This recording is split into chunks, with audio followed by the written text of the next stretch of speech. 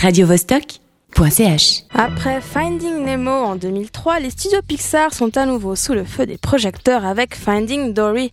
Ok, même principe que Nemo, sauf que Dory souffre de perte de mémoire à court terme et que chercher quelqu'un ou quelque chose dans ces circonstances, c'est pas facile.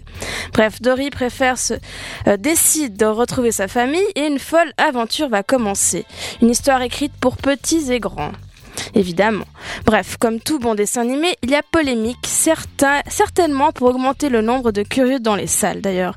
Le film est à peine sorti et il affole déjà la toile. Figurez-vous que les internautes y auraient vu un couple de lesbiennes dans un parc aquatique. Le trailer fait 2 minutes 30, mais très exactement entre 2 minutes, donc entre la minute 1,06 secondes et 1 minute 08 secondes, on aperçoit 2 femmes, tout simplement 2 nanas, dans un parc dédié à la vie aquatique. Alors soit j'ai pas les bonnes références, soit mon guédard ne fonctionne pas sur les personnages de fiction, mais depuis quand 2 femmes dans un parc aquatique, dans un dessin animé? Enfin, entre parenthèses, faut quand même que je soulève, sachant que Pixar a tout de même été racheté par Disney qui depuis longtemps alimente les idées genre la femme attend son prince charmant.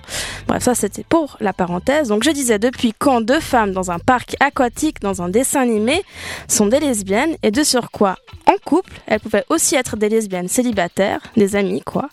Oui, ça existe aussi l'amitié féminine. Il n'y a pas les bro romance, ce ne sont pas l'apanage des garçons.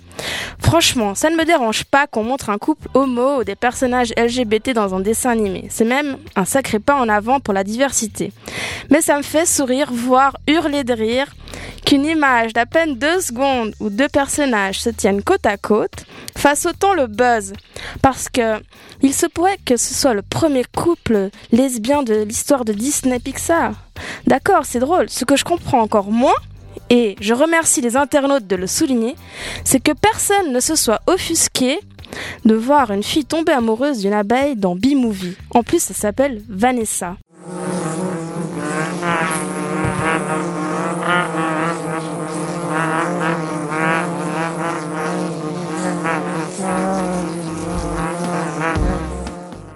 radiovostok.ch